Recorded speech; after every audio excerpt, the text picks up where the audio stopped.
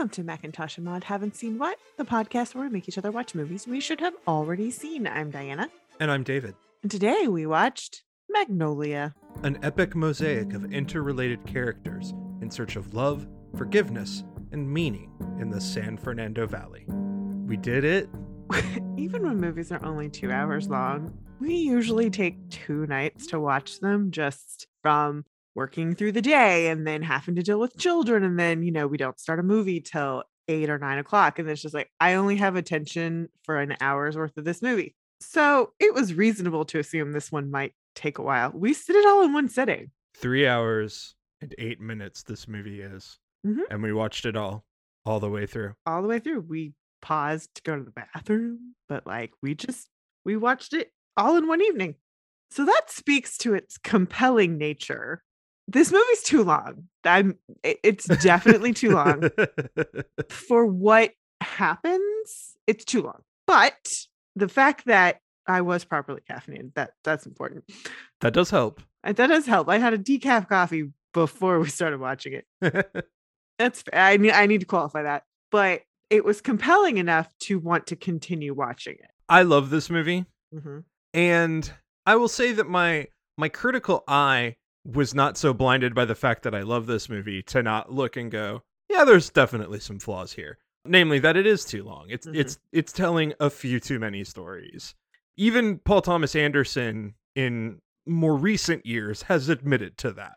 Which I really appreciate. Yeah. This movie's from 1999. It's been 20 years. You should be able to look back at your work and be like, oh, if I were to redo that today, I wouldn't do it this way. I would do things completely different. Yeah, it's just trying to do a few too many things. Mm-hmm. But God, it still gets me in all the right places.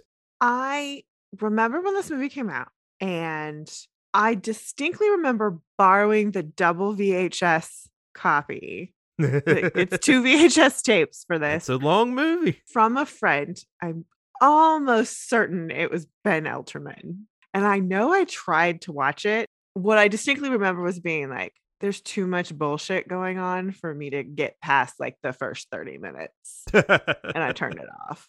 Well, the first 10 minutes of the movie are a series of weird coincidences that don't really have a lot to do with the rest of the film, other than they are explaining to you that what you are about to watch is a series of coincidences that have a deeper connection. Yeah, so all that needs to get cut.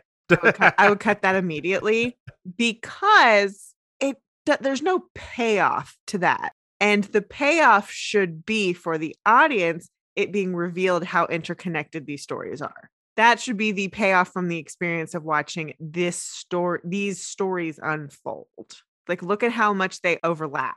Well, it is interesting, like, the trivia points this out a lot, and I'm not going into all of them because, like, there's so many deliberate or maybe even not deliberate choices that wound up threading all these things together. There's, like, mirrors of characters and things going on and references made throughout the film that tie together, and it just goes on and on and on the list. The big mistake is not having the plot do that. That's his one problem here, is that he threaded all the characters and all these character elements together, but the plot never intersects. See, with Boogie Nights, he did this, but they all had this central thing that's it's a workplace drama.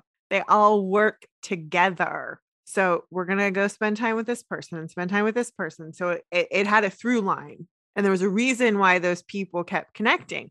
Now there's a reason why these different people are crossing over. They've got a connection, whether intentional or unintentional, known and unknown to them. And it's very complex. And some of it's really great and really well done. But other parts of it are so unresolved in a way that's like, I wasted a lot of time on this story, and it doesn't service the story that is really well done. When we get to writing, I want to talk to you about what those specific stories are, but I don't want to do that yet. Okay.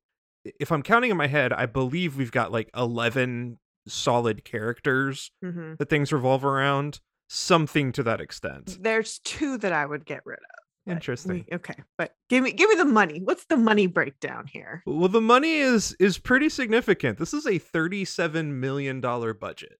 I see that. I can see that. With the way this movie was made and all the deliberate choices, you had to put some money into this film, and also the star power. The cast. There's a cast here that requires the paycheck. Despite this being a decidedly uncommercial film, it still grossed $48,452,000. Okay, so it didn't lose the studio money, but it wasn't a hit. No, but it's not Boogie Nights. Like, this movie is not an approachable studio movie at all. What's the tagline for this movie? Things fall down, people look up, and when it rains, it pours. That's not a good tagline for this movie. This is a movie destined to become a hit way long after it was in a movie theater. Well, if that's how they're marketing it with that kind of tagline, no. Unless you're already a huge fan of Anderson, you're not. And nobody was. I mean, they might have seen Boogie Nights, been like, "This is amazing," but that was still a very small group of people. The thing is, he didn't really become Paul Thomas Anderson until There Will Be Blood. True. Like, he did not become this mythic auteur character. No, he was the guy who made Boogie Nights. Yeah, exactly. That's who he was. And we're not shitting on that at all. No. And like, I've seen this, I've seen those in between movies before then. I've seen Punch Drunk Love. I really love these movies, but it's not like he was this pillar in cinema until much later in his career. Recently. Yeah. So you can't market it based off of him. Sure. No, I get that. But this marketing is shit. Like, that tagline is shit. Because here's the thing. I already know what it's up against this year. And the tagline from a different movie is actually the perfect one for this one. I'm speaking, of course, about American Beauty. Ah, yes. That one is Look Closer. Yeah. That's a better fucking that tagline is stupid for American Beauty. That tagline is perfect for this movie. It really is when you think about it. On the other hand, having come to this movie after it was a big deal. Sure. And coming to it being like, well, I know I should see this movie, and then seeing it and being like, oh, I'm so glad I saw this movie. Yeah. I kind of don't hate that there was no way for them to market it. For me, I think where that made me enjoy it a lot was because I had no idea what to expect when I first saw it. Sure. But here's the thing, there's a way to market a film in that way. I specifically A24 is the studio right now that is doing a masterful job promoting and marketing films that are weird. Good films, but weird. They they have figured out whatever the formula is to be like, this is how we're going to get butts in seats. So after the success of Boogie Nights, New Line Cinema gave Paul Thomas Anderson a blank check. Sure. He had brought such acclaim, and it was a big success for a small film that they went, do whatever you want. And Anderson jumped because he went, I'm never going to get another opportunity like this. Good on you. So he got final cut before the studio had a detailed synopsis of the film. Good for him. He got full approval. It is well known that at the time, in interviews, he said, Magnolia is, for better or worse, the best movie I'll ever make. Fair. And I don't think he fully stands by that, but I actually like that quote, and especially the for better or worse part, because what I really sort of see that as him saying is not necessarily that like it is going to be the best, tightest film. I think it's far more, this is the most distilled vision that came out of just my pure thought that I'm ever gonna make. Well, it's the one where he was like, I have a blank check. I can do whatever I want, and nobody's gonna tell me to do something else. Yeah. I can literally call every single shot that has to do with this movie. But here's the thing. That's why this movie's not very good. Oh, I agree. That's a problem. I totally understand. Like, totally get that. But that is also why the success or failure, and I would technically call this a failure, rests solely with him because he controlled every aspect of it. And that's a problem. I wouldn't call it a failure, but I do find it interesting that since There Will Be Blood, all of his work has been adapted from some deep source of source material. Now, he is very much like Kubrick with his Mhm. source material, where he deviates very quickly from it. He uses it as a very ground-based level of research to Mhm. build from. Sure. And he did that with Boogie Nights as well. But this film Mhm. isn't that at all. No. It's drawn from either just a vision he has in his head of stuff, Mhm. influence he's getting, or personal stories. And that's why it's not very good. I mean, I disagree, because I love this movie. Oh, there are things that are good about it, but it's not a very good movie. It's just not. It is not up to snuff. It is not up to snuff. Oh, it's so up to snuff. It's not his best, but it is definitely up to snuff. No, and I don't know what his best is. I have my favorite, but you know. But I do like that quote from him, and especially there is a little sarcasm in there and a note of like, I might not ever do something like this again, and this might be the thing that goes on my tombstone forever, no matter what I do. I don't think that's the case anymore, given what he's done with his career. Sure. But I can understand making this movie and being like, this is it. This is the pinnacle of what I'm going to do as a creator, especially after going through the process of making a film like this. He did say in an interview with Marc Maron in 2015, he gave a little different assessment. Quote, I'd slice that thing down. It's way too fucking long. It's unmerciful how long it is. Again, I appreciate that he can be critical of his past works. Absolutely. And he did say that there's a few various stories. It didn't point it out in the trivia, but there's some stories that he might cut from the film, just feeling that they weren't necessary to get the story told across. At the time of the release, there were reportedly many walkouts from the film. I could totally understand that. This is also a very polarizing film, not because it's like bad in any subject matter, but because it's either going to grip you and you're going to want to watch and be compelled, or you're going to hate it immediately and walk out the door. Well, after the first hour, you could just be like, I have 2 more hours of this and this is boring as fuck. Nothing's happening. I'm leaving. You have to be gripped or it's just not going to happen. But he did get one very notable fan, and that is the Swedish filmmaker Ingmar Bergman. Oh, okay. Who is reportedly a huge fan of this film, which makes a lot of sense considering Ingmar's work is very good at blending very specific realism with sort of impressionistic and surreal moments. That's very much like a Bergman film in some ways. So I totally get that. So let's talk about our writer and director. And we don't have to give us credits anymore because we just got done talking about him. It's Paul Thomas Anderson. Let's go down both. We're going to start with writing. What do we think of the writing? It's not very good. Parts of it are good. Like I said, there are stories that are good, but there are also stories. There are 2 stories I would get rid of. What 2 stories would you get rid of? Jerry Gator and his daughter story, and the whole John C. Reilly thing. Oh, see, okay. I get rid of both of those. I love Claudia Gator. I like Claudia, but when looking at the movie as a whole, she doesn't connect to everything else that's going on. And the Stanley and Dickie needed to have more interactions. Oh, Donnie, it's Donnie. You wanted WizKid Donnie Smith to meet up with Stanley at some point. Either to meet up, or I needed him to be so invested in his record being blown. That's what needed something, because the problem is it's around him, but he's never involved in the person who could destroy what is his identity. Yeah. The other part could have been, which would have been a great mirror, is we spend the majority of this movie with Phil trying to get a hold of Frank. That's Frank's whole job. And then he's there for Frank when Frank is broken. Okay. Yeah. Great. Love it. Perfect. Makes sense. The mirror to that should have been Donnie trying to get a hold of Stanley to be like, walk away. Walk away. You do not want your life to be what my life has been, because I've been where you are. You need to walk away.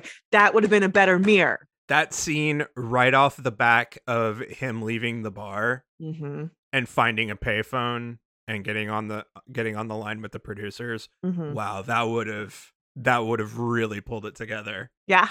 One of my favorite scenes in the movie is when he's walking out. I'm sick. Stay that way. I'm sick and I'm in love. You seem the sort of person who confuses the two. That's right. That's the first time you've been right. I confused the two, and I don't care. Hey. Hey! I love you.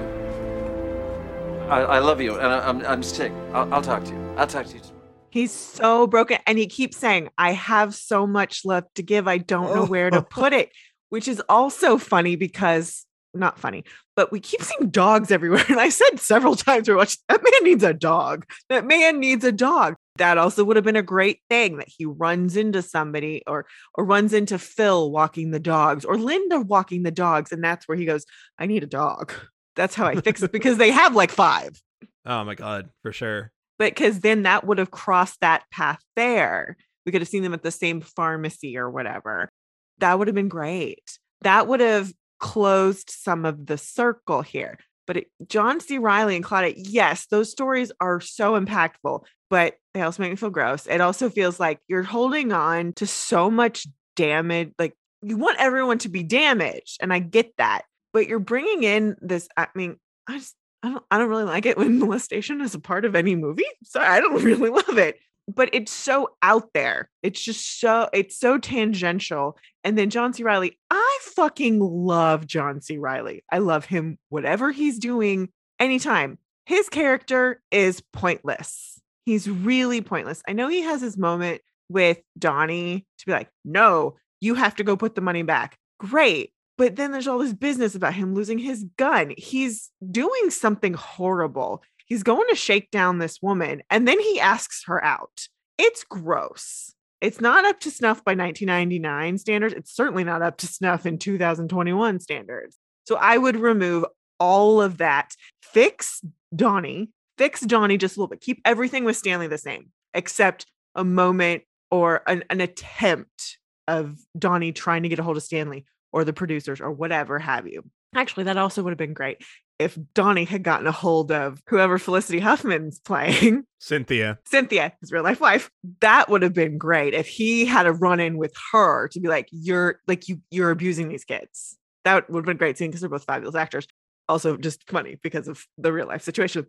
That's where for me, no, because it distracts from what is so great about Linda and Earl and Phil and Frank.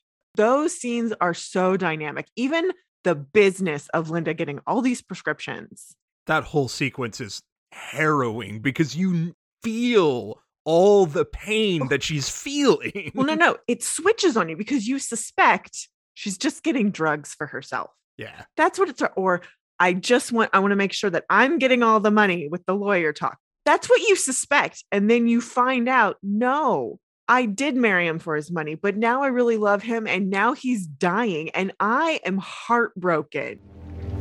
I want to change his will. Can I change his will? I need to. No, you can't change his will. Only Earl can change his will. No. You see, I never loved him. I never loved him, Earl. When I met him, I met him, I fucked him, and I married him because I wanted his money. You understand? I'm telling you this. This I've never told anyone. I didn't love him, but now, you know, I know I'm in that will. I mean, we were all there together. We made that fucking thing, and all the money I'll get, and I don't want it because I love him so much now. I fall in love with him now for real as he's dying, and I look at him and he's about to go, Alan. He's moments. I took care of him through this, Alan. What now then? Let's listen. Because I can't face it. What do I do? So she wants to kill herself, which is also horrible and depressing. But I totally get it. And it's so well done. And then you have the Frank of it all. You have the Frank of it all who has completely rewritten his life in public to denounce this man. Yeah. And then at the very end, he can't help but to feel horrible about it, to be broken down. This thing that he says doesn't bother him breaks him down. It's so well done. And that other shit distracts. I will say that I don't know that I would necessarily get rid of any of those other characters, but I think you're right in that the decisions that he makes, especially with Jimmy's escalation right at the end is too much for the subtlety in which the story has developed everyone else's damage. Yeah. To suddenly reveal something that big so late in the game really undermines the level of craftsmanship that you've put into the whole rest of the thing. I think there's a more simple way to do it. Him just not showing up for her, or him having been so dedicated to the game show. Neglectful. And have his wife, in that moment where he confesses, I've been bad, I cheated on you. Just to say that. And for her to be like, I'm going to accept this. And now I'm going to tell you all the ways you ruined our daughter by abandoning her. That then would have really cemented it, because it would be far more subtle. But then we still have all this stuff with Claudia like, it does. Here's the thing. There's so much time with both of them and there's of no consequence. I don't care. That diner scene though, I love. I love that restaurant scene so much. No, they're fabulous. Do a movie about them. They're in their own movie. He did. It's Punch Drunk Love. There you go. That's fine. That's fine. I know. But that's how misplaced this is. Yeah. I'll roll with you on that. But God, when it lands, it lands. Oh, it's fabulous. I also didn't really, okay, so this is more of a directing thing, but I didn't really love them all singing. It's a choice. It's a very distinct choice. And I'm like, I get what you're going for, but it doesn't work. It totally pulls me out of what's happening. I think too, it doesn't happen in a place that feels deliberate.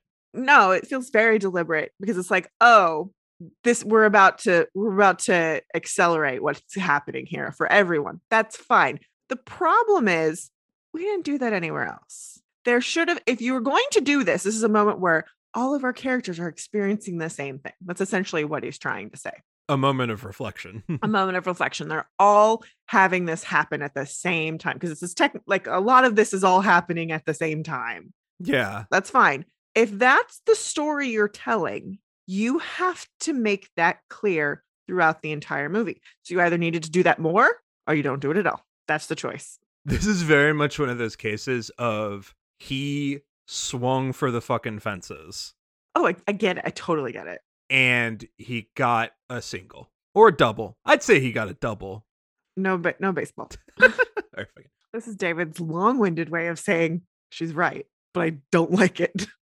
So number one, you're right. Thank you. I need to, I'm going to make that your ringtone on my phone now. Building off that then, I think what's interesting is, and this is where I think we have the difference, does that factor bother you enough that it takes you out of your enjoyment of the film? Or do you love the parts that you love so much that you still fall in love with the movie? And I fall on that latter side, where I go, yeah, I see that, and yet I still kind of really love this movie. And I still kind of really love it, even with those flaws. The things that are so good are so good. I know. Like, I'm not denying that at all. Oh, yeah. Yeah. But the whole thing we're doing here is bringing a critical eye to the film. Absolutely. So I agree with that. That's what I'm doing. I'm bringing my critical eye, my very critical eye, to the things that don't work for me. Yeah. I'm trying to question my feelings of like, I really love this. Am I missing important? As long as you can acknowledge that my criticisms are correct criticisms. They are, because like you say, we have 2 or 3 circles of characters pulled together really well. Yeah. And then we have just these other couple of outliers that don't get fully pulled together. They don't get intertwined in a way that makes them important to the story that is so well intertwined. Yeah. So they just feel like dead limbs on this tree. Yeah, it's true. And it's a shame because all those characters I still love just as much as the other ones, and I wish that we had figured out a way to pull that together. How do we feel about him as a director in this film? I said this several times, like he loves his one-shots. He loves one-shots. He loves weird angles, and it is interesting how much he uses camera motion to dictate tone and tempo. The camera's a character. Yeah. For him, because you can tell the scenes where this is a static shot or this is a shot where we start here and we're going to move over here just a little bit, but you're in the same room. And then he loves those shots where we travel and we're going to do a oneer. And this is a whole lot of choreography happening, which okay. Anytime there's a behind the scenes video of how a group does a single take of like 12 million things happening once, That's when my brain lights up and goes, yes, please. I love this so much. Because for me, that's like the real part of theater. He loves that. And he did that several times in this movie. Oh, yeah. He uses music so well in this. He's so great with music, with the exception of the singing scene, which I think needs to happen a lot more or not at all. Yeah. But like Donnie in the bar with Supertramp, watching his love fade away is just so poignant. Oh, yeah. It is so wild to watch Boogie Nights and see Bill Macy as a laughable, then shocking character, and then to watch him in this. And it's like, it goes beyond sad sack and goes into tragic territory. Yeah. He full on makes you feel everything for Donnie. And it's so good. And like all of that, all of those feelings that you get, a good chunk of that is accomplished in how he frames and makes those characters work. I think that's probably the most beautiful framing of what he does with Donnie. I love Stanley too. Well, they're very similar. And they're meant to be. They're meant to be. I felt like most of the time when we were watching Stanley, we were at his level. Yeah. Like, so it was a lot more like looking up at Dad and looking up at the adults because he's a kid. And there's a costuming choice that somebody pointed out with Stanley that is absolutely true. Is that with the haircut the exact way it is and those blue eyes, that character is styled to look so similar to Dreyer's silent film The Passion of Joan of Arc, with an actress whose looks conveyed everything. Sure. And there's so much framing that's just like taken straight from that movie for that character. He is pulling out like a ton of bag of tricks for this movie. And the way he films Earl is wonderful. All of that, especially the stuff with him and Phil. Love it. Ugh, love it. It's all perfect. So good. Well, this was intended initially as a shorter, more intimate film. Big shock. Big shock. He started the story with Claudia Gator, and it was initially just going to start from there. And then as he wrote and developed the characters, he found he wanted to dive into all those characters. And from there, he realized he had to expand the plot and try to interlink them all. Again, like we say, he's not fully successful at that, but I get where he went, oh no, I have all these really great characters. How am I going to make them all work together? If we did this today, it would be a TV series. It would be fascinating. It would be Lost. I mean, maybe, but you could do it with this kind of story and make it really compelling, minus the cop. I mean, gotta be careful about how you do cops. For real. I mean, I love John C. Reilly, but I don't love it. Like, I don't want to see this. Give me himbo porn star John C. Reilly. Himbo porn star John C. Reilly. Or Sad Sack Chicago, Mr. Cellophane John C. Reilly. He just wants to be a magician. The title is a reference to Magnolia Boulevard in LA, where most of the action centers around. So the restaurant, the different buildings, all of that's happening there. It is also a reference to a scientist named Charles Fort, who pushed the boundaries of scientific research to try to understand strange and unexplained phenomena. Okay. Like all the strange coincidences that we talk about, and including things such as frogs falling from the sky, which is something specifically mentioned in Fort's works. Okay. Well, that is the thing that can actually happen. And I have to say that moment was like, this is my nightmare. This is my nightmare. I do not like frogs or toads. I will not go near them. Once, David and I came home and there was a frog right outside the car door because we were parking our car on the street. And oh my God, I nearly shit my pants. I don't want it to come near me. I don't want to touch it. So frogs raining from the sky is literally the worst possible thing that could happen to me. I would rather be covered in spiders. I would rather see a snake in my own damn house than have a frog in the house. I'm not even kidding about that. You know how much I dislike snakes. Lila. But this is the worst thing that could happen ever. I was going to say that for trivia. Yes, it is a known phenomenon. What tends to happen is that a tornado or some kind of storm will go over a lake where frogs are, and then it'll get sucked up, and then it'll sort of spray, and you get that sort of rain. Philip Baker Hall actually had an anecdote that this happened to him in Italy one time while he was on vacation. So there was some slight connection there. At one point, Stanley actually reads a book about Charles Fort while sitting in the library. You can kind of see it if you're paying attention to the books there. And also, the bark of the magnolia tree has been shown specifically to have medicinal effects. In some lab stories is known to have anti-cancer properties, though that has not been officially confirmed in actual trials or anything like that. Okay. Because of all those references, it also makes sense why every living room in the film contains a picture of a flower. Okay. The film does take place over a 24-hour period, other than the prologue and epilogue. Mm-hmm. And in some early versions of the script, Anderson wanted to make it clear, either through narration or something else, that all of the events were occurring in a very limited area, maybe 1 square mile or 10 square blocks. Okay. As he was working on the project, he was like, this is going to be way too hard, or I'm just going to confuse everyone. It's not worth it. So he wound up scrapping that. But he initially didn't want it to just be such a tight timeline. He wanted it all to be in the very same area. See, the way you do that is you get rid of all the front loading stuff, but you can't reveal that detail until the end. Oh, absolutely. But what you do is you create better establishing shots of our location. Yeah. And then you pull them all. When you pull out at the end or at a pivotal moment, you realize there's that building, there's that building, there's that building. We've been to all these. These are all near each other. These people are traveling right next to each other. There's a way to do that cinematically that would have been really cool and beautiful. That would have given that piece of information. Like even just connecting these two are like, you got here really fast. Yeah, I live down the street, or like we're not that far. Yeah, he thought about it and decided that it was too much for the story he felt like he wanted to tell. But if he'd have pulled that off, it would have been amazing. Yeah.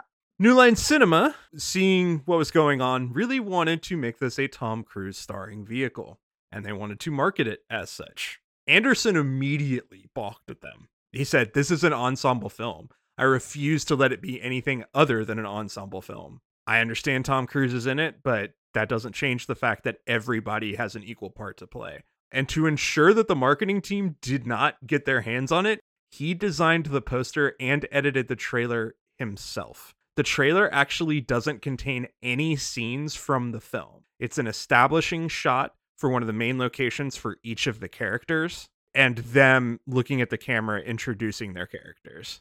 It's a choice. It's a stupid fucking choice. I agree. So what did I just say he needed to do? Establishing shots of locations. We needed that. We don't need character introductions. That's stupid. Unless you're doing a mockumentary, documentary style film, you don't do that shit. This movie would have done better if they had promoted Tom Cruise. But here's the thing. It didn't have to be just Tom Cruise. You can cut a trailer that focuses on this guy. You can cut a different trailer that focuses on the other guy. Like, make it a mystery of like, what is this movie about? Because I've seen 4 different trailers and each one's focusing on a different character or different set of people. What's going on here? From a marketing perspective, that was fucking stupid. Like, I get it. To him, this is an ensemble piece. This isn't the Tom Cruise show, but it's the Tom Cruise show. Watch this movie. It's all the fuck about what is going on with that guy. It just is. Well, and here's the thing. Tom Cruise is so good in this movie. Tom Cruise, I mean, we just need to go to cast. well, no, I've got a few more things. Amy Mann's music was one of his key points of inspiration for writing. He was listening to it all through the writing process.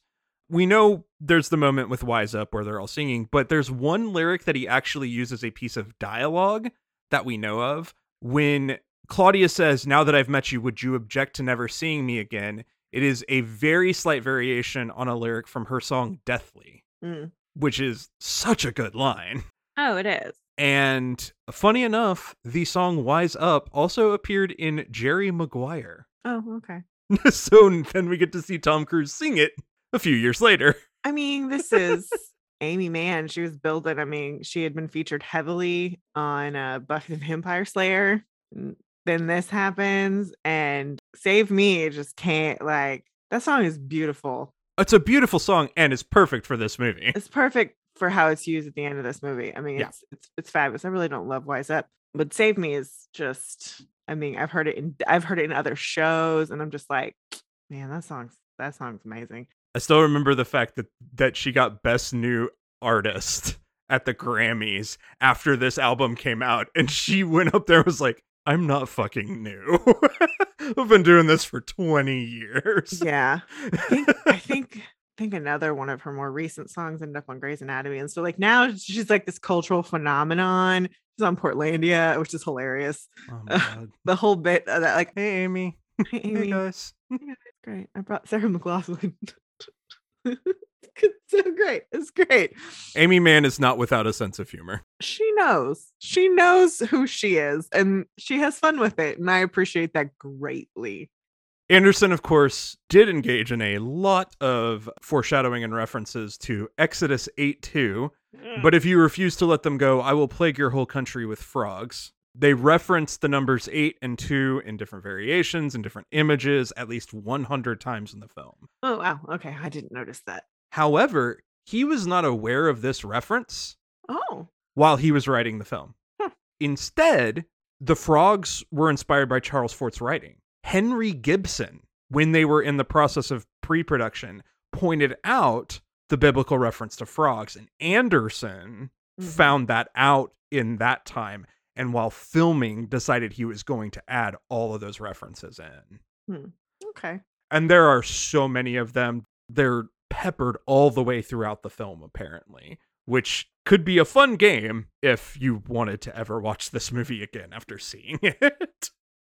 The deathbed scene, according to Philip Baker Hall, was loosely based on Anderson's own experience of being with his father, Ernie Anderson, as Ernie was dying of cancer, which is rough.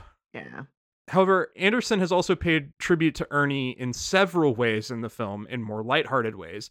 His father started out his career as a late-night monster movie host in Cleveland called Ghoulardi, and so Anderson's production company is called Ghoulardi Pictures. One of Ghoulardi's running gags was to make fun of Parma, Ohio for its large Polish population, hence the character Phil Parma. Oh, okay. And finally, one of Ghoulardi's catchphrases was "Stay sick," which is echoed in Donnie proclaiming he's sick and Thurston Howell saying, "Stay that way." Mm-hmm.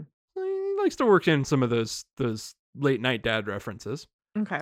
He screened the film Network for the production team before filming began. And I can see that because especially on the game show stuff, there's so many visual cues from Network in there. Yeah, I thought about that a little bit when I was watching this, that it had some of that vibe, but even despite my very serious criticism of Network, that's a better movie than this one. Oh, I stand by all my criticism. Wow.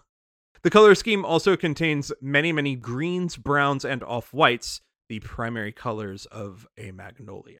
The more it rains in the film, the more chaotic the film and its pacing is. When the weather is calmer, the characters are calmer. It's also a cue to the references in the weather throughout the film. Okay. Apparently, Anderson wrote the script during a 2-week stretch at a Vermont cabin owned by William H. Macy. He got scared after seeing a snake outside and refused to leave the cabin, so he decided to put this whole thing together.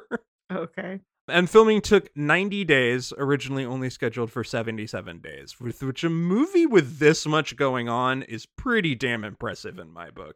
Okay. That is not bad. 3 months to put this thing together? No, that sounds okay. Yeah. And that'll finally lead us to our cast. Oh, jeez. Wow. The good news with our cast is we've talked about almost all of these people before. Yep. Because we either just talked about them for Boogie Nights, or they are people who need no introduction. Correct. But we are going to start with Melora Walters playing Claudia Wilson Gator. Mm-hmm. We talked about her in Boogie Nights as Jessie St. James. What do we think of Melora Walters in this movie, despite her character? She's great. I mean, again, the restaurant scene is the best scene. It really is. That one is fabulous, but I would cut her. Like, sorry, I said the same thing about Philip Seymour Hoffman in Boogie Nights. I would cut him. Oh, that's true. That is true. I did not because I don't think he did a good job, but I was just like, you're a cutting room floor scene, like your character. It's superfluous. It doesn't need to happen. I feel like there's a way to salvage that character, but I do get that if you already need to make cuts, yeah, I get where you come from. I wish I didn't have to sacrifice that restaurant scene because it's so good. It's so good, but it's so beautiful. They're in their own story, in their own movie, and they definitely are. They are. That whole storyline is its own movie. This is one of those performances, though. She is to do a fair bit of stuff. She does. She's actually been recently on Pen 15, that show. But this is one of those movies where you go, God, I wish I saw more of you somewhere down the line. She's really, really good. Then we get Tom Cruise as Frank T.J. Mackey. Now, I'm sorry, who's this? Who are you speaking of? Comtruise. Comtruise? Yes. William Mapother the fourth. Mr. Mapother. William Tom Cruise Mapother the fourth. We did a whole ass Mission Impossible series. We did Eyes Wide Shut. Yeah, we've done Rain Man. We've mentioned Tom Cruise a few times on our show, especially when we want to make fun of Scientology.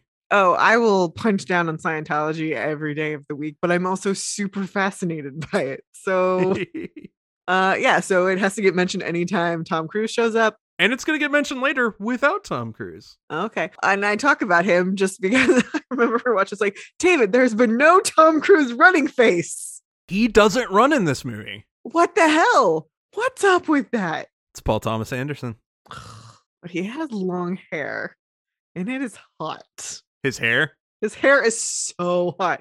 Okay, this is peak 99 era. Like he hadn't done Mission Impossible 2 yet. Yeah, he was about to. He was about to, and he has long hair in that one. It's shorter than it is in this film, but you can, like, he definitely grew it out. It's like, all right, we're doing this. Eyes Wide Shut, he has longer hair too. It's the top though. It's kind of shaggy, but it's mostly the top. Like the top has got to reach the bottom. It's the whole thing. Him in that ponytail is just like, woo. You are hot. You are hot. And he knows it. And he's almost always hot. He's aware. He knows what he looks like. But here's the fun part is he doesn't always play that in those roles. Totally. He's a very charismatic man. He's great at that. This is one of those times where he's like, I am the hottest bitch in this room, and you all know it. That's the energy he's giving off, and that's usually not the energy he gives ever. Take it on head first with the skills that I will teach you at work and say, no! No! You will not control me. No! No! You will not take my soul. No! No! You will not win this game. Because it is a game, guys. You want to think it's not, huh? You want to think it's not, you go back to the schoolyard and you have that crush on big-titted Mary Jane.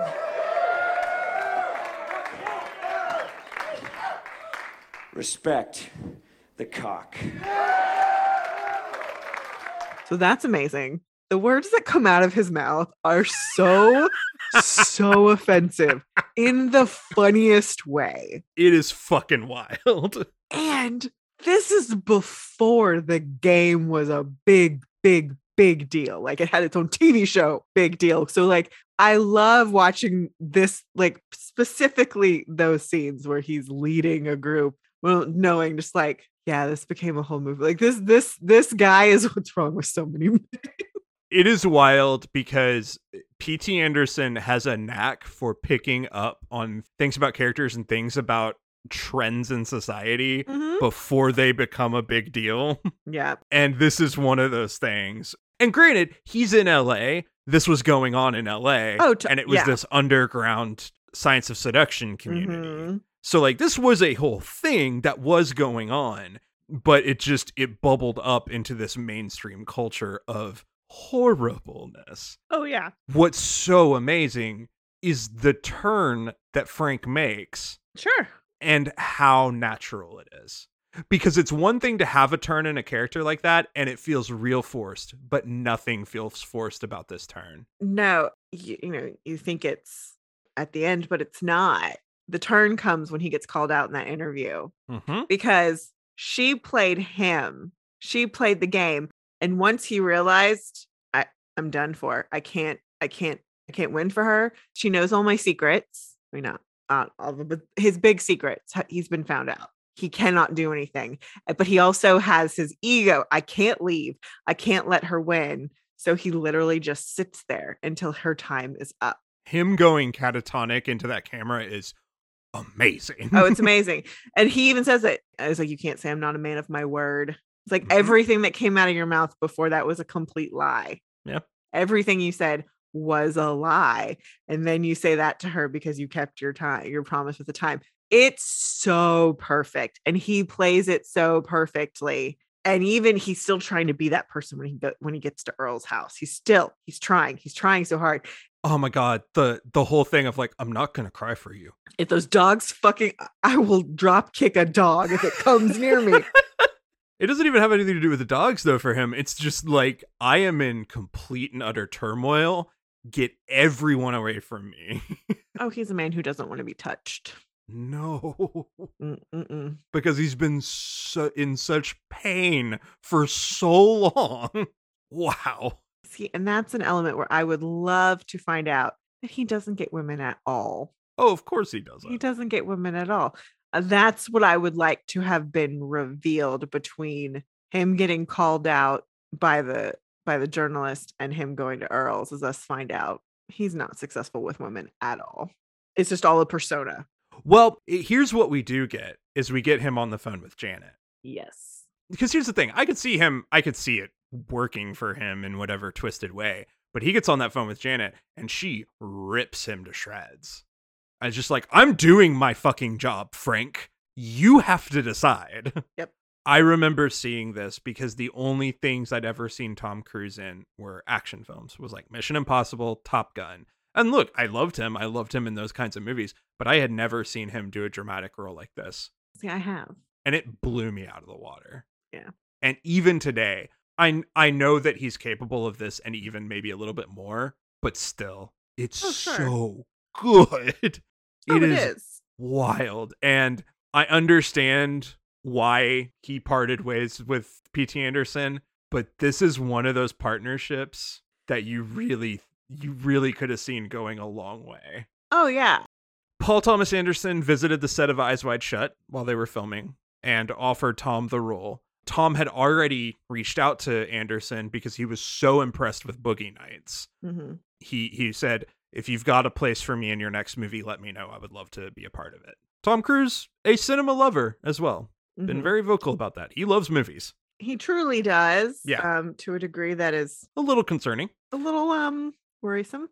We've talked about that at length in our Mission Impossible series, which has been released. So you can go listen to us blather on about all of those. And yes, we will be covering MI7 when it comes out. Because of course we will.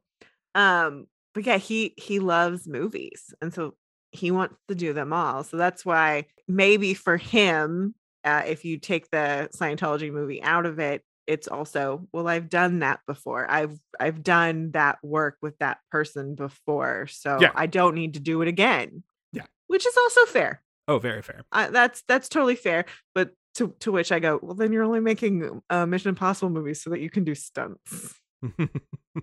Which, okay, fair.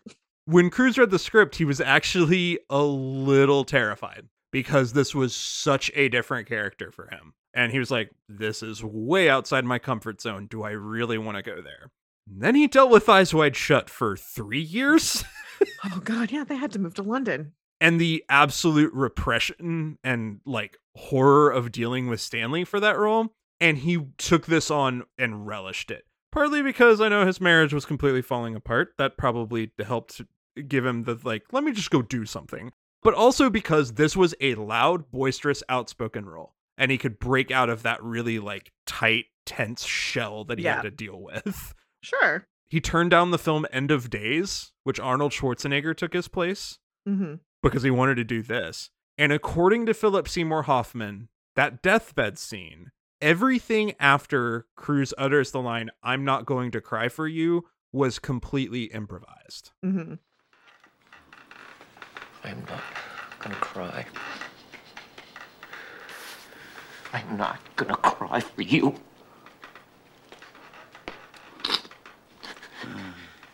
Cruise, in the moment, as they were doing takes, the lines weren't working for him. He wasn't getting the right feeling. And so he told Anderson, I'd like to try and just improv it and see where that goes. And Anderson said, absolutely. And he said, if you want, use your own experience losing your father to lead you in the scene. Okay.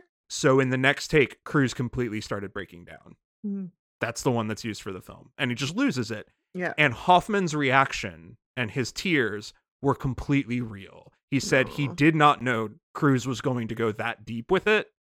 And so in that moment, he was just so moved by how much emotion came out that he naturally started feeling it. Yeah, because there's a moment that you see on film where Phil looks like he's gonna go to Frank, but he knows I'm not supposed to.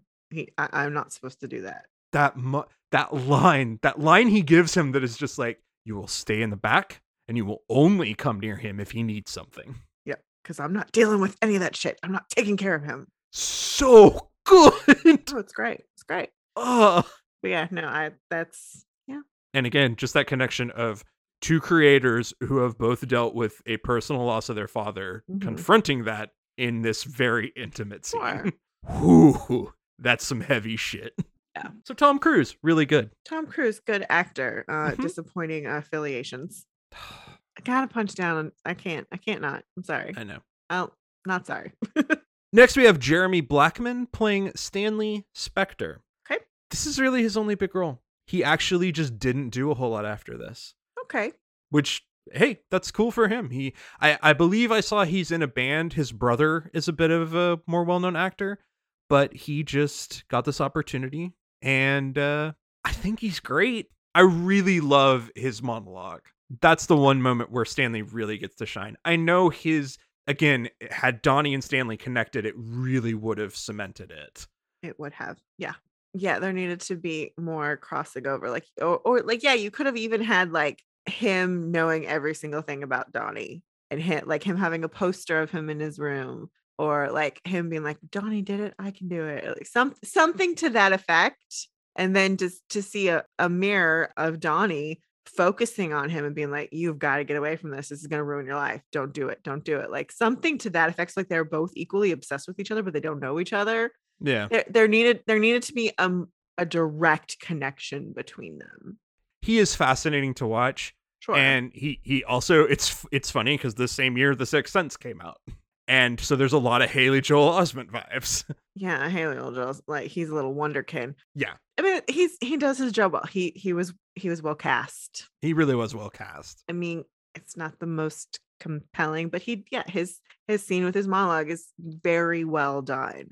But it's not. I also want to say like it's not overdone, because that is something that happen. I do see a lot, especially with young actors in movies where they're supposed to be really smart. You're putting all these adult words in them, and that's fine. But in that moment, in that scene, he's a child. Yeah. And he needed to speak like a child. And he did. His last scene with his dad is just heartbreaking. Just, you have to be nicer to me. And it's just like, oh man. That's so sweet and wonderful and true. Mm-hmm. His really great talent was being a kid and being believable, because he could have overblown it and he didn't. Yeah. We next have somebody who is an Arpon in Boogie Nights, but now he is a main featured role. So we are going to mention his credits. It is Philip Baker Hall playing Jimmy Gator. Before this, he was in Zabriskie Point. He's been in so much television. Like, it was all TV, movies, and guest stars. But he's in The Last Reunion, 3 O'Clock High, Midnight Run, Say Anything, Ghostbusters 2, An Innocent Man, Live Wire, Kiss of Death, Eye for an Eye, Hard 8, The Little Death, The Rock, Bud, Air Force One, Boogie Nights, The Truman Show, Rush Hour, Enemy of the State, Psycho from 1998, Cradle Will Rock, and The Insider. After this, The Talented Mr. Ripley, Rules of Engagement, The Contender, Lost Souls, The Sum of All Fears, A Gentleman's Game, Bruce Almighty, Dogville, In Good Company, The Matador, 2005's The Amityville Horror, Zodiac, Rush Hour 3, The Lodger, Mr. Popper's Penguins from 2011, 50-50, Argo, Playing It Cool, Person to Person, and The Last Word. Okay. He is a character actor extraordinaire. And he's been in a bajillion and 5 things. So many. And in all of P.T. Anderson's early work. Yep. I think he's really good until we get that turn. And that's not his fault. It's the writing. Yep. What he does well. I don't have a problem with any of that, but I would cut his character. Like I would cut the background story of his character. It's not important. He's in a different movie. Make Jimmy not a leading story character, but make him a connective tissue for a couple of your other characters instead. Sure. That's what you need to do in that moment. Because he's clearly important, but he doesn't need to be that important. And part of the only reason he's there is so that you can kind of tie Claudia back into the story. Jimmy Gator's character is mentioned by Samuel L. Jackson in Paul Thomas Anderson's first film, Hard 8. Oh, okay. With which Philip Baker Hall played basically the lead of that film. Interesting. Next, we have Philip Seymour Hoffman playing Phil Parma. We just got done talking about him for Boogie Nights. Oh my God, he's so good in this movie. Well, it's funny because he's playing such a small role. It's a very understated role because it was like this is what helped get the ball rolling for him, because he just became such a big character guy. It's such a small role, but so important. Oh, it is very important. It is so important. And he's just so good at it. Like him on the phone calling the pharmacy. Hey, Brad, do this. Do you have Hustler? It's so funny. And he just you can see it in his face. Like I'm thinking, oh, I can call up some porn. Cool. Can I get that? Wait, hold on. Wait, you have that? Okay, let's see. Okay, what is your collection here? So great. What makes him so important is that he's grounding this story in so many different ways. And that is where you needed that somewhere in another place, because he's who Earl is relating to. He's who Frank is now dealing with in this situation, and he's who Linda is shouting at when she's dealing with things. So he's their connective tissue for us to get to all of them, because Frank and Linda don't have a scene together until she's in the hospital at the end, and we're like, oh, okay, yeah, like we don't have that. And that's another problem with the other stories, is there's not that overlapping connective tissue that we need it. And the other part of it is Phil is the audience cipher, because the whole time he's just like, what the fuck is going on? When they finally take Earl away and he starts to just finally break down of just like, dear God. Yeah. I just had to live all of this with these people. Yeah, but there's also the whole thing of like, this is his job. Yes. Because he doesn't get emotional until it's completely over. Yeah. Like Frank's gone, and then also the dog is gone too. Oh. Which is just heartbreaking, but is also not that unusual. So it's kind of like, okay, I've made sure I've finished my job. I've stayed on. We've come to a natural conclusion. Now I can have whatever emotional reaction I need to have to process. Yeah. Which is also great. And, people who work hospice care are just angels. They're saints. Yeah, he does a beautiful thing of making him angelic in that way, and making him empathetic, because there's so many times where characters like that are drawn as kind of secondary, sarcastic or cynical. Their background. Yeah, and he is there to be a caretaker for Earl, but he's also the person Earl's talking to. Yep. He's and then he's also the person who's take the brunt of Linda's rage, but he doesn't get mad about it. It's just like, I get it. Totally get it. I totally understand where this is coming from. Like, it's really sweet. It's really sweet. He's so sweet in this movie. I love him. Really good. He's fabulous. Let's go from sweetly adorable to sweetly tragic. It's William H. Macy playing Quiz Kid Donnie Smith. We talked about him for Boogie Nights. Honestly, I think back to his other roles, I think this might be my favorite William H. Macy role. No, I think that's Fargo for me. They're both really good, but there's something about the really deep emotional well he pulls in this movie. This one is probably the most tragic. Oh, for sure. And I think the line that they had, it was like, I'm just so stupid. I'm so smart, but I'm so stupid. Him under the gas station. I don't know where to put things, I really do have love to give. I just don't know where to put it. Yeah, it's great. No, I love Bill Macy. I do. I just, anytime I see him, like, yeah, I want to watch that. He's great. I wouldn't change him at all. I would, his performance, I would, Yeah. Give us more. Give him some other stakes. Yeah.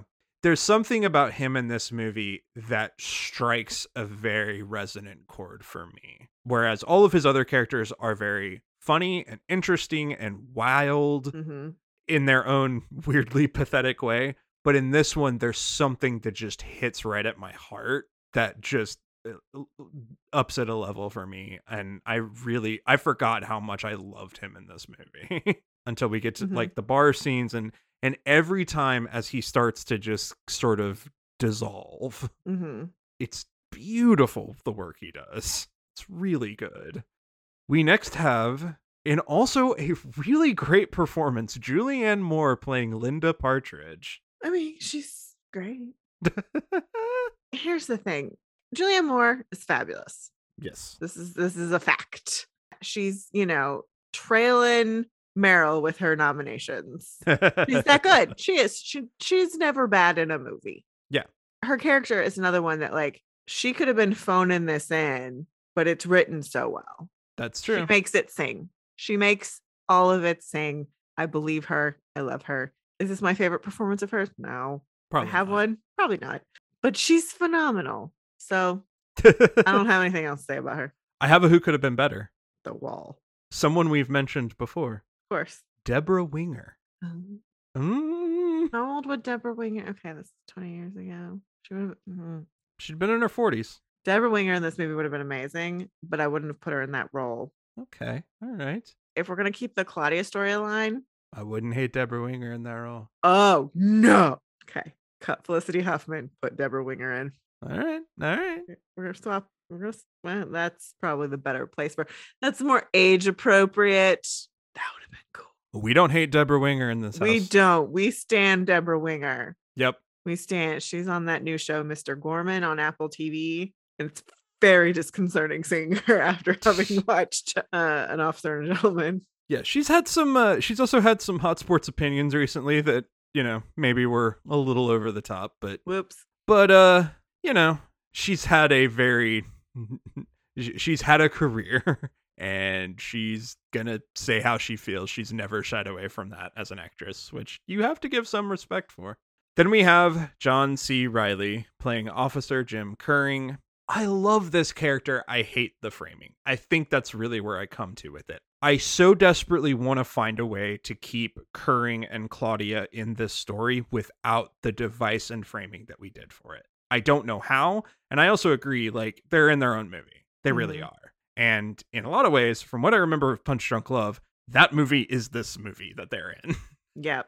But the way he does his own little cops pep talks, him losing the gun and being so frustrated by it and being so upset at himself and being this man who like really prides himself on being upstanding and trying to be good in all the ways he thinks he's supposed to be. I do love him in this movie. It just sucks the way that this character was framed around. And like you say, it might just be better. It's like, can I just have John C. Reilly and Melora Walters in their own movie? Please. Because they are really good together. Oh, yeah. Frustrating. He'd been typecast so often as a heavy that he asked P.T. Anderson if he could have a part where he fell in love. I understand. Yeah. But no. Doesn't work for this movie. It makes your movie messy. It's not good. Yeah. It's bad. And finally, in his final film role, we have Jason Robards playing Earl Partridge. We have never talked about Jason Robards on this show. Before this, he was in Tender is the Night, Long Day's Journey into Night, Act 1, 1,000 Clowns, Divorce American Style, The St. Valentine's Day Massacre, Once Upon a Time in the West, Julius Caesar, Tora Tora Tora, Fools, Murders in the Rue Morgue, Pat Garrett and Billy the Kid, A Boy and His Dog, All the President's Men, Comes a Horseman, Hurricane, Melvin and Howard, Something Wicked This Way Comes, Parenthood, The Adventures of Huck Finn, Philadelphia, Little Big League, Crimson Tide, and Beloved. What do we think of Jason Robards in this movie? Okay. Like he's good, but like it's a small role. Like it's an important role. It's a very small role. Jason Robards is doing what Jason Robards does best, which is both be a little growly, but also be understated. Yeah. That's the thing he was always really good at. The writing shines through for this character more than anything. The way that Anderson fragmented his dialogue is incredible to me, so incredibly well done, because it never feels like some sort of trope or stereotype. It feels like the fragments of somebody reaching for words. Like, and to me, that's where the beauty of this character shines, is that every time I see Earl, I feel like I can see Earl trying to figure out how to say what he wants to say, but the words are escaping him. And that's what's really great about those scenes. But Earl himself, Jason Robards is a really great actor and a really great character actor. So he just gets to dive into that really well. Mm-hmm. Any really great actor could have done the same thing he's doing here. It's the writing that really makes it sing. Earl is suffering in the film from terminal brain and lung cancer, and Robards would eventually pass away in 2000 from lung cancer. Mm-hmm. Who could have been better? George C. Scott. Ooh. Initially, Robards had to drop from the film. He was the original choice, and a great choice, don't get me wrong. Sure. But he had to recover from an operation, so he wouldn't be able to commit to the schedule. So Anderson approached George C. Scott. Great choice. Mm-hmm. Scott, who is known to be a grade A asshole, threw the script across the room in front of him and said, "This is the worst fucking thing I've ever read. The language is terrible." That's fine. That's amazing. So when that happened, Robards became available again, and he went with his first choice. Sure. Another who could have been better. Get ready to groan. It's Marlon Brando. I understand. I get it. Still wouldn't have been any good. That man is canceled. So canceled. So goddamn canceled. I don't care if you're dead. You're canceled to me. If George C. Scott hadn't been a gigantic asshole, which he always was, so that was never going to change. Yeah, that's like that's a tall order. We got a very wonderful swan song performance from Jason Robards here. I'll take it. And that leads us into Arpons, and boy, are there some Arpons. There are some Arpons. Because it's a PTA movie. And an epic one at that.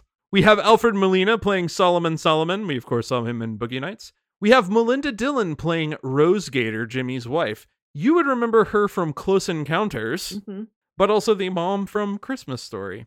Yep. Ricky Jay playing Burt Ramsey in The Narrator. He was in Boogie Nights as well. Mm-hmm. Also, one of the books Stanley is reading at the library is a book by Ricky Jay, Learned Pigs and Fireproof Women. Bizarre, but okay. Michael Murphy playing Alan Clickman Esquire. He was the political fundraiser dude in Nashville and has been a common guy with Robert Altman. Neil Flynn, the janitor from Scrubs, plays one of the murderers in the early scenes of the movie. He was Stanley Berry. Patton Oswalt playing Delmer Darien, the gentleman who gets killed in a car crash. Thomas Jane playing young Jimmy Gator. He was intended to have multiple roles, but had scheduling conflicts, so he is in a blink and you'll miss it role as the 70s version of Jimmy Gator.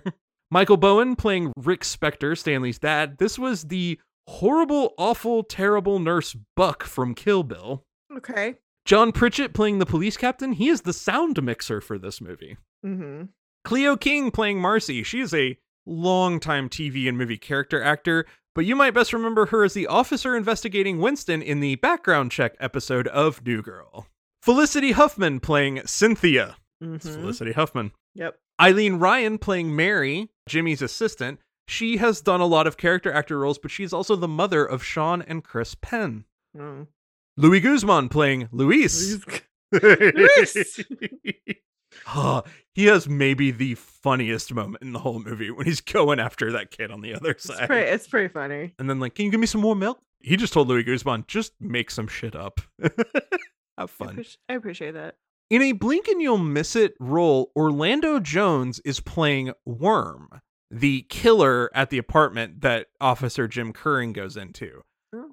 There were a lot of scenes cut from the final film that actually have Worm face to face in front of the camera.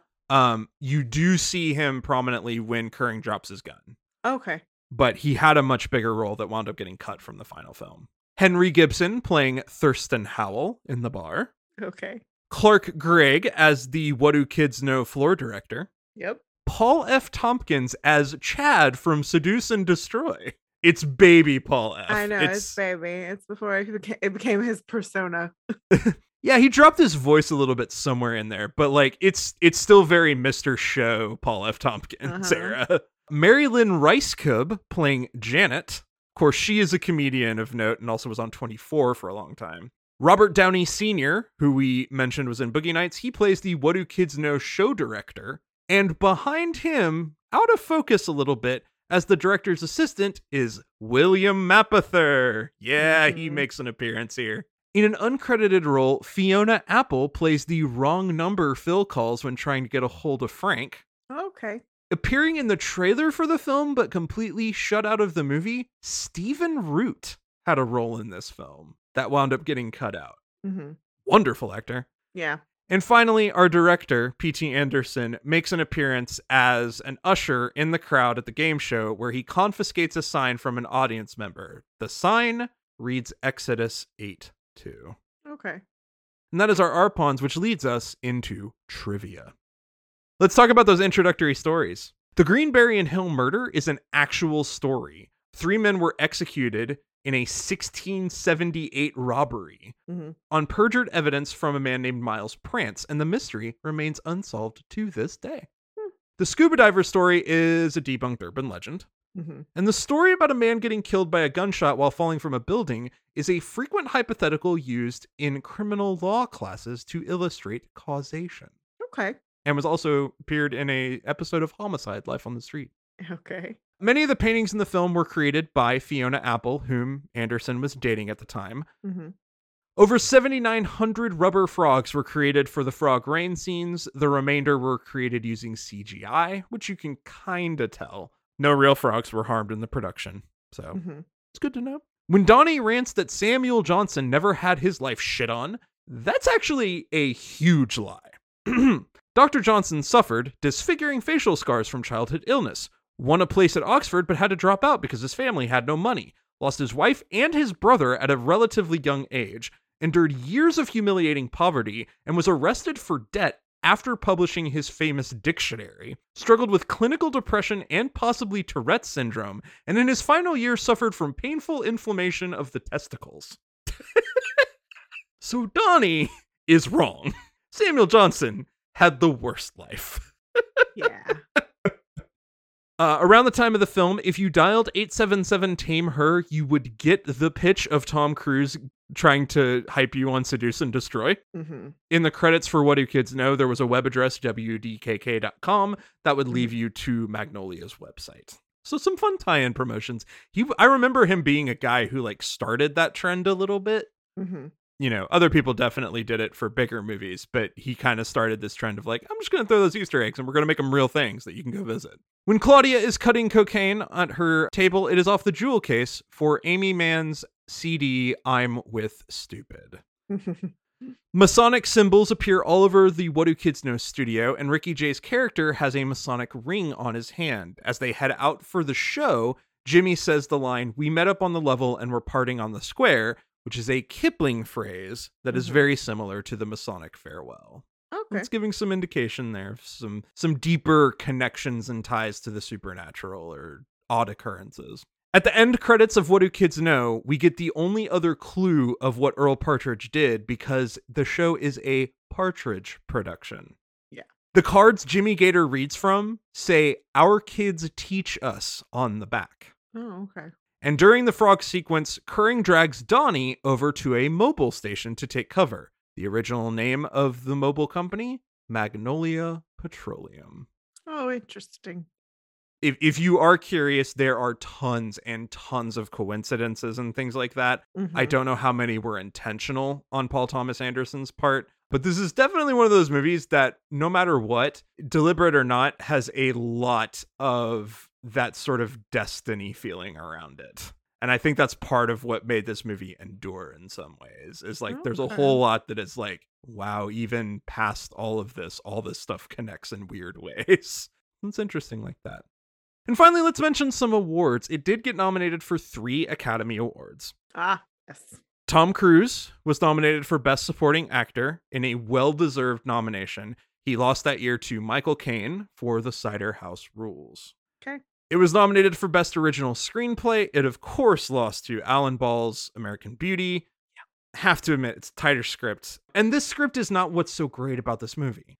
It's a better script. It's doing a similar thing with all these like intertwined stories, but it's better. It's tighter, and it's a more compelling slice of life film.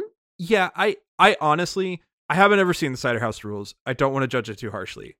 I wish P.T. Anderson had gotten nominated for director because I think that's where he really shines in this movie. Yeah. And maybe not for that best original screenplay, because I think that's far more where he deserves the credit for this film, is in his directorial vision, not necessarily his writing. But that's me. And finally, Save Me by Amy Mann was nominated for Best Original Song. It lost to You'll Be in My Heart from Tarzan. And nominated that year as well were Blame Canada. And now my brain is remembering Robin Williams performing that at the Oscars. And When She Loved Me from Toy Story 2. Oh, okay. Neither one of those is going to win. Okay. None of those are going to win. I understand. Like Phil Collins, that's a great song. It's a great Disney song. Phil Collins also makes me go to sleep. So no. Save Me is a better song. It's a better song. It reminds me of Miss Misery from Good Will Hunting. But that's probably why, because that was the year before. Yeah. It's in the same tone and the same vibe, but it's like this song is better than the other song. It's better, and it fits so well right at the end. Ugh. Yeah. But I'm really happy that Amy was nominated, even if she wasn't gonna win. Yeah. Yep. So like I ain't mad. Like I am a little bit, because Phil Collins doesn't need shit. And that leads us to ratings. Mm-hmm. For every film, we have its own dedicated rating system. Let's just do it. We're going to do Magnolias. It's so simple. Yeah, it's right there. It was Magnolias or Frogs. Too many squished frogs. We don't need to relive that. Gross. Yeah, I know. This is my movie. I've seen it before. Mm-hmm. I still love it. I still really do. But I have to be fair and recognize the flaws that are there. As polarizing as this movie is, as much as some people are not going to want to see it, I'm going to give this a 3.5. I want to give it higher, and like gut feeling was about a 4 or a 4.5. Mm-hmm. But in talking about it, for sure, we missed the opportunity to fully tie the whole thing together in a way that's fully satisfying. And so while there's so much that I love, and I really do like adore this movie and how it tells stories, but it's got problems, and it's not, he's still figuring out how he's going to do stuff at this point, for sure. Destroy me. Wreck my love. Yeah, I don't have a gut instinct on the number. But the writing is a big problem. It's a big problem. You need to cut an hour out of this movie. Like that, and I'm not saying that because it's 3 hours. I mean, yeah. I'm the girl who saw Titanic 6 times in the movie theater. I will sit through a long fucking movie. We sat through this long fucking movie. We sat through that thing, the Irishman. We sat through all of that. Oh dear God. And talk about needing to cut some bullshit from a film. Yeah. So this is, we needed somebody to be like, dude, no, dude, you've gone too far. But the things I really do like. So I'm gonna give it a 3. Okay. I go 3. The performances by everyone are great. So good. The concept is great. I would not be angry to come across this movie on TV. Like I probably wouldn't sit through the whole thing again, but I'd fast forward through the shit I don't like. That's what would happen. If I watched it again, fast forward through that much. And that would be okay. But if you know you're coming up on a scene you love, you're going to stick around for a minute. Yeah, totally. This is one where it would be interesting to cut out the storylines I don't like, and see how, and that opening coincidence bullshit. Because you know what? There's another way to tie that in. You make that about Stanley. It's Stanley giving a presentation, or Stanley explaining this because he studied it. That's how you tie that in, because as it is now, as the film, how it is now, it doesn't connect in any way. It's just like, oh, I came to a lecture before 3 more hours of movie. So if you cut that and you cut out the characters I don't want, it'd be interesting to watch the movie and see how it flows that way. Yeah. Interesting. I'm gonna go 3. Well, now we're jumping back to our other Anderson, and we are jumping ahead 13 years. Yeah. We are time warping, because see, we had both started to watch all the films of these guys after this. We really had. At this point, they then made something that was so big that we had to see it. Yeah. And then this movie came out and we just hadn't gotten to it yet. We have been missing some Wes Anderson films. Yep. And it's time. It's time. We need to get caught up. We're going to watch Moonrise Kingdom.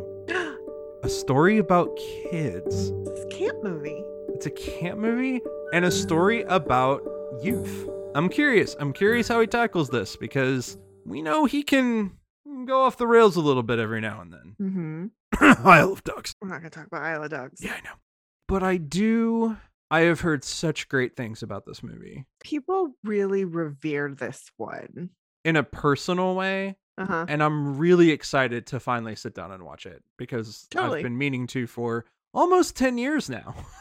Oh, sure. Yeah. 2012. Yeah, that's almost 10 years ago. So yeah, it's time to do it. That's why we're doing this series. We need to get caught up on some shit. Let's get some scout uniforms on and get ready to go hang out with the campers. On my honor. I'll see you next time. Have a good movie.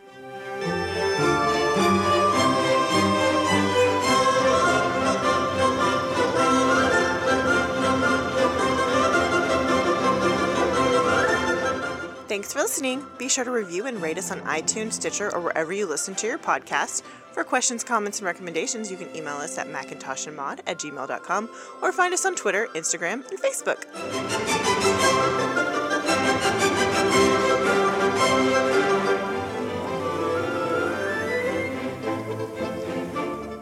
This is David's long-winded way of saying she's right, but I don't like it.